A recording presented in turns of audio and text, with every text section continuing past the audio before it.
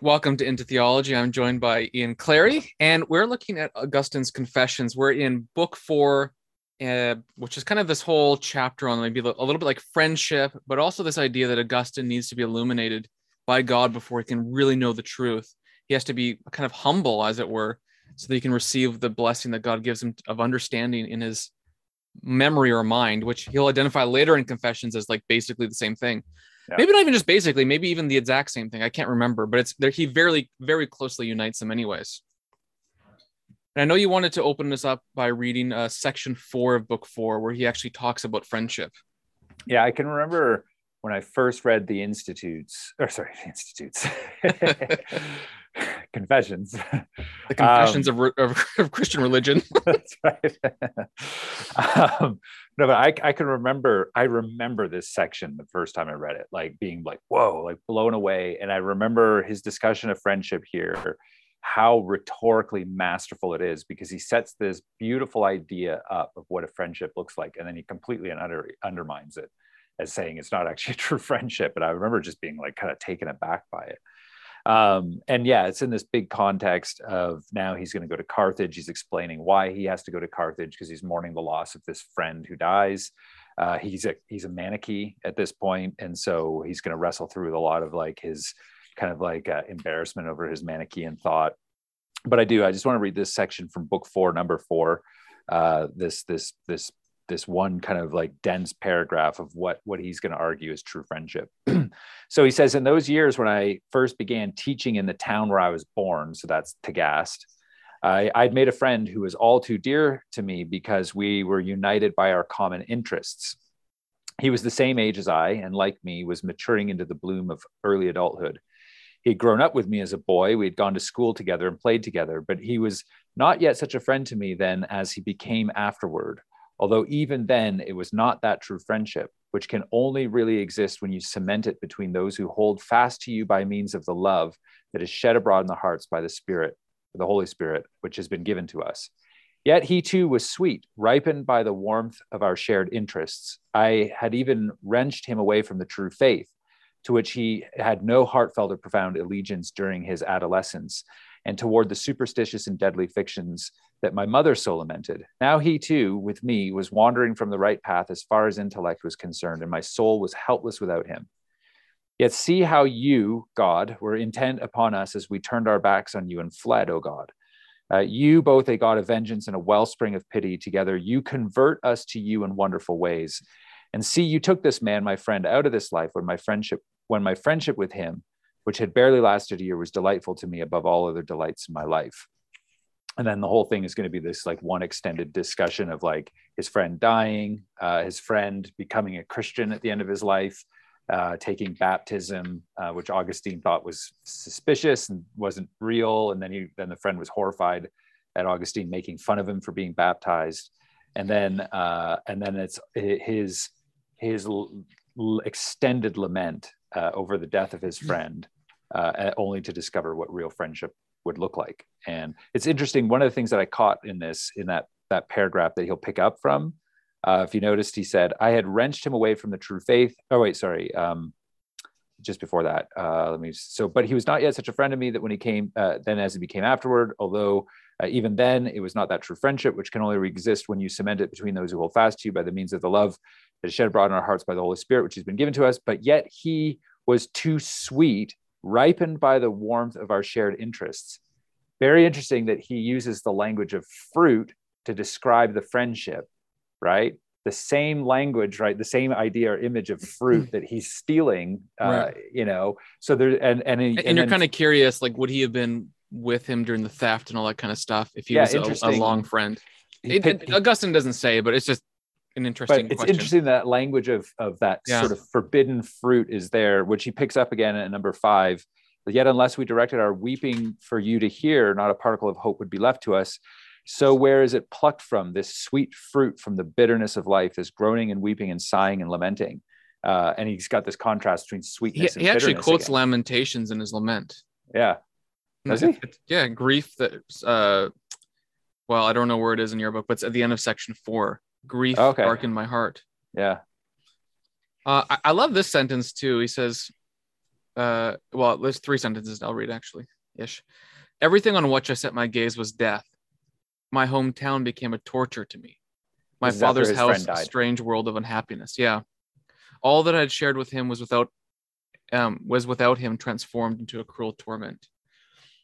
So it reminds me of Rolling Stones, Paint It Black, actually. Oh yeah, right. Yeah, exactly. I know that that's more of a war themed song, but it's just interesting, like this kind of honest grief.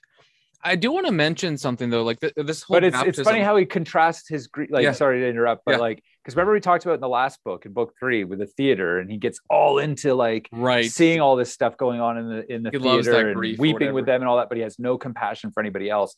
Now he's got like the real grief, but he actually admits in book 4, the grief actually isn't about my friend. I wouldn't have actually put myself in his place and died in his place, is what he says. So I had grief. Who was the grief for? Actually, I was grieving about myself. Well, this is maybe really funny. It might be helpful to note what I was telling you before we recorded. Like when I was reading this passage earlier, it made me feel really empty when I thought about well, someone in particular, but let's just generalize, like people in general, friendships, where if you're not a Christian, you don't have that bond of love that is this Holy Spirit, that substantial bond that genuinely unites you so that you're one body of Christ. Like friendship is essentially then just conversing with different nodes on the way through life of people and benefiting, negating, moving through, agreeing for a while, disagreeing. You work at a company for 50 years, retire, never talk to anyone again. They give you a bonus, you're done. They move on past you. Like there's no permanence. There's no stability in that kind of friendship. And if you just really just start sitting back and thinking about what the average person can experience, at least in our mobile and unstable world, like where we're always moving, always changing, new jobs, gig economy, like friendship is empty and vacuous. And the grief then really like of a loss of friend is kind of your own grief. Like he had that sweet fruit, that moment of sort of like almost transcendent friendship, almost, because it's not quite. And yet it's gone. It's plucked away. The fruit is gone, and he's just empty. And I have to think like our friendship. It's funny. I don't even know if it's gone because he uses the contrast between sweetness and bitterness. It actually becomes a bitter taste. Oh, it's transformed. Mouth. Good. Yeah, I think he actually says transformed, doesn't he, or something? He might. I don't remember, but that's a good point. Well, I guess the whole thing, like, yeah, the section I read kind of shows that. Anyways, his hometown becomes like everything he sees is black. Yeah. So you're right. Well, it goes back to what evil is too. It's that corruption of the good, right? Yeah. So he has a sense of the natural good. I also wanted to note like the whole baptism scene is really interesting. So his friend, who Augustine drew to Manichaeism, I think is the implication. Yeah, he pulled him away. Yeah. From Nosant Christianity, is on his deathbed, and so his Catholic family gives him an emergency baptism while he's unconscious. And Augustine's like, well, I assume that would just be nonsense. I mean, whatever happens to your body, like who cares? Like, right. Basically, if you're a Manichae, you might think your body's basically evil. As a dualist, but he comes to realize when his friend wakes up, his friend takes it very seriously, and his friend's soul is transformed, and that kind of also ends, in a sense, their friendship, or at least their kinship, because his friend now has that love shed abroad in his heart by the Holy Spirit through his baptism. Which also, by the way, I know this is like way reading into it. I'm very curious how much of Augustine's baptismal theology is influenced by like an event like this. Oh, it's huge for sure. Even though this is still early in his career. I don't think the Pelagian controversies happen at this point, but like for sure. I mean, baptism affects something. That's why they're withholding it, right? Because which is interesting on the Paedo-Baptist discussion in terms of the early church, because here you have like these are not people that have had infant baptism, which is kind of funny. Well, like yeah, but I think Gregory Nazianzus is the same thing. He's on a boat ride, and he's like, "Oh, I should get baptized." Yeah, I mean, there's an amazing sermon by Basil on the Feasts and Fasting volume that's published with St. Vladimir Seminary, where he has this whole thing where he's basically pleading with his congregants, get baptized. Which is really funny. Well, he must even have babies and baptize the infants. That's right. Yeah. It's the only way to read that sentence. But Augustine definitely, they're in this culture where you get baptized, it actually affects something, and you're expected then to live in light of that, and that's what this guy does. But there's something like this. Let me read this one sentence, then continue. Yeah. He says, "I assumed that his soul would retain what it had received from me." Right? Yeah. But then, not what had happened to his body while he was unconscious, which, by the way, shows that he's not a pure dualist of some sort. Because or at least at that point. I mean, he's a Manichae, so it's really weird how he thinks of it. Later, Augustine, because this is his reflection, like because he's thinking the soul is what's pristine. So whatever happens to the material body, because he is a Manichaean dualist, at that point, it's like whatever you do to the body, who cares? Your body's evil. So like it's the soul that matters. But actually, as it turns out, his Catholic theology of baptism teaches, that what actually happened to his body does affect his soul. And even in this chapter, he's going to talk about if you love something in nature and something created, great, but do it for the love of God. Like he actually has for his time period a really positive view of body and created order. And I think here you see it because the physical elements of the water bathing this unconscious man, he already knew the gospel, it seems like, beforehand, but whatever that does actually affects a regeneration of the soul. Now you might want to parse out the experience. Like you might say, well, theologically I have to kind of disagree with that because the baptism is a sign, and then I don't, that's not what I don't care, right? But my point is it does something. He believes this, and in his mind this is anti-dualistic and it's anti-Manichaean. So there's something to it, right? You got to think about it at the very least, and you got to see what he's doing, because there's a part of this book, the whole book, where he's defending himself against the charges by the Donatists that he's just a pseudo-Manichaean still, even though he's a Catholic bishop. But it's funny because like he starts with like, he's back in Tagaste in his home. He meets this friend. He starts teaching rhetoric. This is going to explain why he'll go back to Carthage, right, to teach rhetoric, because he can't be, his home, as you said, is this horrible place. He's also meeting his mistress there, and that's going to set us up for that whole discussion that's to come. But then you get like the questions too of like his ambitions to be a rhetoric professor, and then you get like this whole kind of like when he gets to that conversation with the doctor, because he's all into astrology, and he notes his ironies here because he won't practice like this kind of weird witchcraft where these animals have to be sacrificed. He's like, no, I can't do that. That's too demonic. But then he's like, I'll go with the astrology because astrology doesn't make me do anything bad like that. And then he meets this doctor who's like, no, he's got to put those books away. And it's interesting that what he says of this guy, if I could find the quote, but he basically says that this doctor really was not very eloquent in speaking. But nevertheless, he said something that was true. And Augustine wasn't willing to accept the truthfulness at that point. He still wants to go on with the astrologers. But what's funny is that like this guy spoke something true, but it wasn't in rhetorical or beautiful language.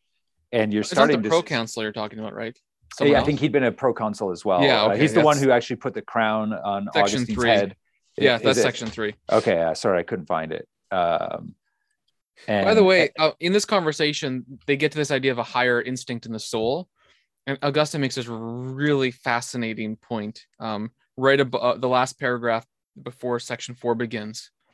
He says, this instruction, this higher aspect of the soul, if memory serves, either by him or through him you gave me, so through the conversation. And then he says, the doubt which you imprinted in my memory, I was later to follow up with a personal investigation. Now, for Augustine, again, I need to recollect exactly, but for him, memory and mind are virtually the same or overlapping. And so you see here that God has implanted something into his mind or memory. And it's a kind of doubt because he has this sort of sensus divinitas, this idea of like a higher instinct of the soul that he has to pursue. Anyways, I just one of those like small sentences you read, you're like, whoa. I only noticed it today. But it's like that all the time with this book, honestly. It's like you read something and then you read it again. You're like, whoa, I didn't see that there like 10 minutes ago when I read this. It's like There's such depth to it. But I do find it funny, right? That like here's this guy who's able to communicate truth in a very plain way, right? So he says, surely even through this old man you did not fail me or refrain from curing my soul. For I got to know him rather well and found that the liveliness of his opinions, though not eloquently expressed, were pleasingly serious. And what he's doing, like what you're seeing here with like this kind of rhetoric that he's really interested in at this point, is it's basically like sophistry, like the sophists of Athens during Socrates' day, where beautiful speech, they're very persuasive and yet have nothing substantial to say. And that's what Augustine was pursuing, right? Was like the ability to communicate beautifully. And then he sees, you know what though, like that, it's like what Paul says. It's like, I didn't come to you with like, you know, powerful rhetoric, powers of speech or whatever. I came to you in plainness. And that's what Augustine's saying here, is that like, actually the truth is just actually pretty plainly spoken and has its own impact. You don't need to like. Can you pause for like 1 sec just to kind of repeat what you said from in a different way? It's like, yeah. So rhetoric is the ability to communicate in order to win basically an argument. Yeah. Whether or not it's true or not. And so it's politics today, right? Yeah, it's politics today. The words you use are not reflective of anything stable and unchanging, because they are as changeable as the mores of the moment or whatever. And so I think even Paul is, because obviously Paul is a rhetorical genius. If you've ever read his letters or his preaching as recorded by Luke, like he obviously is doing or what we would call rhetoric today, but rhetoric at this time was more or less the art of winning an argument, being beautiful, pleasing, all that kind of stuff. And it didn't always, of course, have to be truth. And so when he works in Milan as like a lawyer of sorts, he's basically like realizes it's a bad job because he's getting people off for crimes because he can just convince people of whatever he wants. So what's important though is like when he comes to know God, whatever he says needs to correspond to something unchanging and real. And for Augustine, those are like the ideas of truth and justice, which are in the mind of God, in the memory of God, which are implanted in our memory and mind. Yeah. He says it like later on, I guess this is in number 10 of book 4, talking about that permanence thing that you're just saying, right? He says, just to start at the beginning, "Oh my God, creator of all things, let my soul praise you for all those things, but let it not be stuck fast to them with glue, with the love that comes through the bodily senses. For they go where they were always going, into non-existence, and they tear the soul apart with unhealthy desires. For the soul wishes to exist, yet loves to find peace in those things that it loves. But in those things, there is no place to rest because they have no permanence. They flee away, and who can follow them with the physical senses?" So good. And it's like, that's so practical though, isn't it? And you know what it was reminding me of? Like about a year ago, when you and I did the break in the institutes and we looked at Ecclesiastes, It's like, that's above the sun. If you want to put it in like, Greco-Roman philosophical terms, that's where the one is. It's unchanging or whatever. You got to look above the sun to the things that are actually permanent, than to look at the changeable world here and put all our hope, because that's what he's decrying, right? There's like, sex is good if it's done within the right context of seeing what's permanent and what's changing. Friendship is good, right? Even ambition is rhetorical teaching desires, good, insofar as they are rightly oriented to those permanent things that are unchanging, that is God. But if you don't have those in that right order, then everything becomes chaotic. And that's why he can't even deal with his friend's death. Right. He can't even mourn his friend rightly. Which, and you kind of made a good point. For Augustine, it's an ordered love towards people and God. For Marilyn Manson, it's a disordered love, right? Yeah. So it's you can see like these. Like, it's not what I was expecting you to say. Well, I gotta connect with the kids. That's it. I'm sure everybody's listening to Marilyn Manson these days. Not in the 90s, like the 90s, right, or whatever he was. But the interesting point is like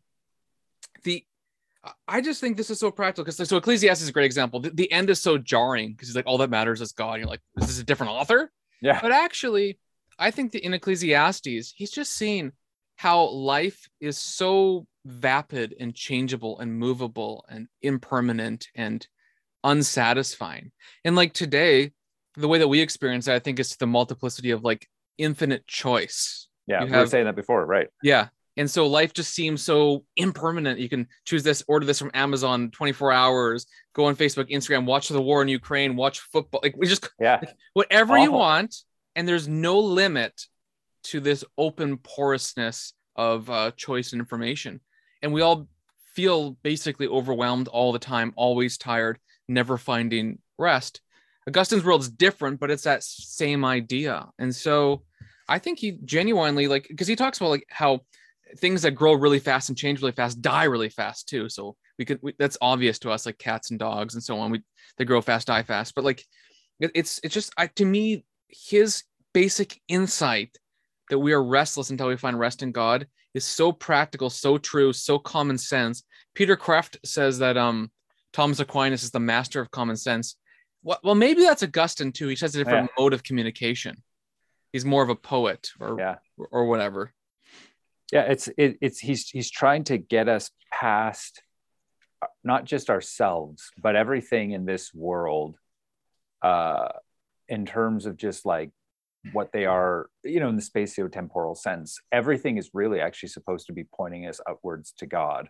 And so when we actually really see and function like that's the case, and that's how you treat the things of this world that are in your experience, you're going to flourish. Your soul will be rightly ordered. It doesn't mean it's going to be easy, but that's the better way.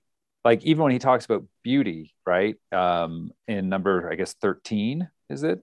He says, in those days, I knew none of this. I used to love things of lower degree that were beautiful, and to go down into the deep and say to my friends, surely we must only love things that are beautiful. So what is a beautiful thing, and what is beauty? What is it that attracts us and inclines us towards the things we love? Unless they possess qualities of grace and form, they cannot possibly attract us to them. I used to observe and watch how one among all these things might possess a kind of completeness that made it beautiful for that reason, while another seemed graceful because it fitted so well with some other object, like a part of the human body to the whole, or a shoe to a foot, or something of that kind. This thought seethed, what an interesting word that he uses there, in my mind, in the depth of my heart. And I wrote books on the beautiful and the fitting, 2 books, I think, or 3. Oh God, I have forgotten. But it's like, it's so funny. He writes a book he doesn't remember, but he's like talking about like what beauty and fittingness is, right? Because fittingness fits with beauty, pardon the pun. And then he just realizes, like, throughout this whole thing, it's like it's like he's like almost like it's like Wordsworth, or like one of the romantics, where he's like he's worshiping beauty for the sake of beauty, without really seeing it as a pointer to that which is actually true beauty, which is the triune God. Right, and I think he clarifies how, like in the first sentence of section 12, he says, "If physical objects give you pleasure, praise God for them, and return love to their maker, lest in the things that please you, you displease him." Yeah. So I think it's Romans 1 that says that people know God from the things that he has made. So from the created effects, we can know the cause or participate in the cause. And that's, I think, pretty important. But it's also like, it's the difference between walking outside and saying, that's an interesting biological phenomenon of a tree, versus that tree is symmetrical, beautiful, it grows, it's part of an ecosystem, it gives me shade, it smells good, it grows appropriately, it's fitting, it's ordered, and that tells me that this is a benefit of God, whom I love. Like I know that sounds like it may be silly, but like it's the difference between those 2 ways of seeing even a tree. And the second way is a much better way to live. It's an ordered way to live, because everything then is a signpost and reminder of, to use Calvin's language, God's fatherly providence, his goodness to us. Which I'm sure Augustine would say something similar. I don't think he uses the word fatherly providence, but he has similar ideas. It's funny, because like I so identify, I always have, with this particular book in Confessions, because of this whole discussion of friendships. Like one of the things that I struggle with immensely is friendship. I idolize it, I think, and it's been one of those things that God has always kind of like been ripping from my hands in a weird way. Like I actually can, like, this is kind of lame, but like, because I was like really close friends with your brother-in-law, Clint, when he was in Toronto. We were very close friends. And I remember when him and your sister moved back to Calgary finally, I mean, I was just like if you'd seen me, I was a complete and utter disaster when I left. And then that was like kind of redone again when I moved to Colorado. I was very good friends with my best friend, Justin Galati, who's in Toronto pastoring. And it was the same thing. And it's like, and what's he saying here is, like, I think what was happening in those cases, I don't think in the time I would have admitted to it, but like I was like idolizing those friendships, and those friendships became the ends rather than the means to the greater end of like what true friendship with God should look like. And I think that's what Augustine is struggling with himself. And he's taken in, like, Aristotle, Nicomachean Ethics has like not an instrumental view of friendship, but it has that kind of orientation to it. Cicero in his writings on friendship, kind of the same sort of thing. That Augustine, like the early Augustine, his writings on friendship really reflect that classical view. And then it's like at Confessions and then afterwards, where he starts to redefine what the classical view of friendship looks like in relation to the gift of the Spirit through Christ. And that, like, you can see, I think, why he's explaining it so brutally, like the loss of this friend is to show you that actually, if you put that kind of value and meaning in the friendship for just the friendship's sake, it's gonna have that effect in you. Because I always remember Clint saying, it was one of our last dinners together at the across from the Flatiron Building in downtown Toronto, and I remember him saying, just like reflecting on like them moving back and stuff, and he's saying it's because all of these relationships, all your friendships, your marriage, your relationship with your parents, everything is all impermanent. They all come to an end. And we have to feel this in order then to actually value what's true. And I didn't realize at the time, but Clint was saying exactly what's being said. He's the cowboy Augustine. He's the cowboy version. Yeah. You know, but I think that's why this is always, and I'm sure I'll continue to struggle with like the loss of friendships or friendships. But maybe that's part of what it is to be human in this impermanence. It's not like necessarily bad that exists. It's just, I mean, Augustine earlier says he was in love with love. Yeah. But in this chapter, he says the love of God was shed abroad in a Christian's heart. And so I think it's that transition from just loving love itself, loving the physical object itself, because he says later in this chapter that his mind was stuck in corporeal form. Like he needed to get beyond merely just the things that are physical, like the pleasures of sex or the pleasure of friendship or the pleasure of rhetoric, but to actually know the things that are above and beyond, like the kind of spiritual important connections that come to you from the outside in. Yep. And so I think that's why like the Spirit comes from the outside to the heart. So that's Romans 5 that he quotes. Baptism is water from the body that transforms the soul with his unnamed friend. And then for much of the rest of the chapter, he's talking about how he needs light from the outside to illuminate his mind or his soul. I can't remember what language he used, but to illuminate him. So he even has this whole analogy that he was reading all these books and seeing things illuminated by the sun behind him, but like he never looked, so his face was never illuminated. Well, but the funny thing is that like he could never really truly see because of his faulty view of who God actually was at that time. He's a Manichae, right? So he is putting God into Manichae. He's got a physical, corporeal view of who God is, right? God's not this transcendent creator being, right? So even when he is trying to look to God, it's a God of his own understanding that he's made up. He literally says that. He says, I made basically God after my own conception. Yeah. My conception of you was a lie. And then he talks in number 16 of how he's reading Aristotle's work on the categories, right? A thrilling book, to be sure. But what does he do? He's using it to categorize God, right? Because God's categorizable at this point in his mind, because God's not the transcendent, immutable, simple being, that's eternal and all that sort of stuff. He says, what good did it do me when I was scarcely 20 years old? Some writings of Aristotle called 10 Categories came into my hands. I read them unaided and understood them. When my professor of rhetoric at Carthage read them out loud, his cheeks puffed up with conceit, or others who were considered learned, I would hang on the very name, gaping in awe, as if it's some great mighty wonder. So I brought up the subject with those who said that they had scarcely understood these books, even when the most learned teachers not only explaining them, but also drawing diagrams in the dust, but they could not tell me anything more than I had worked out reading them for myself. So he's telling you how smart he is in reading them. And then he goes right into saying how he uses this book basically to categorize God.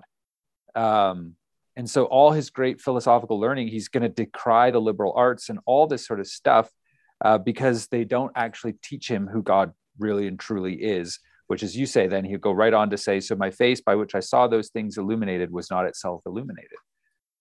I did not know that the soul needs to be enlightened by light from outside itself. Yeah. So they can participate in truth, because it is not itself the nature of truth. Which, by the way, there's a wrong critique of Augustine that he's merely doing this inward turn. There's kind of a big group of people, but yeah, there's an inward turn, but he still thinks you need this external light. I mean, Luther might say the external word, but it's a light it's the same idea, right? It's God's illumination. For Luther, it was more tied to preaching and so on. But it is utterly fascinating. I know you got to run. So the last one was God's simplicity, which we often think is this complex, silly doctrine, is like, for Augustine, it was the most freeing thing in the world, because it showed him that there's something that is stable and complete and formed and not categorized by quality or shape or height, but beyond us, and for that reason, completely beautiful and perfect. And and something that to which we could order our life to attain. Like God's simplicity is it's like good news for weary sinners. It's not like some arbitrary, nerdy ivory tower thing. I mean, you can make it that way, of course. You can make anything that way. Justification sometimes becomes pretty boring because people like parse it out in like books and books and all these like scholastic details. But in and of itself, both of those things are why you worship. Yeah. Here, let me quote this at the end here. The last paragraph of book 4. It's a great prayer. You know, he says, "O Lord our God, let us put our hope in the covering of your wings.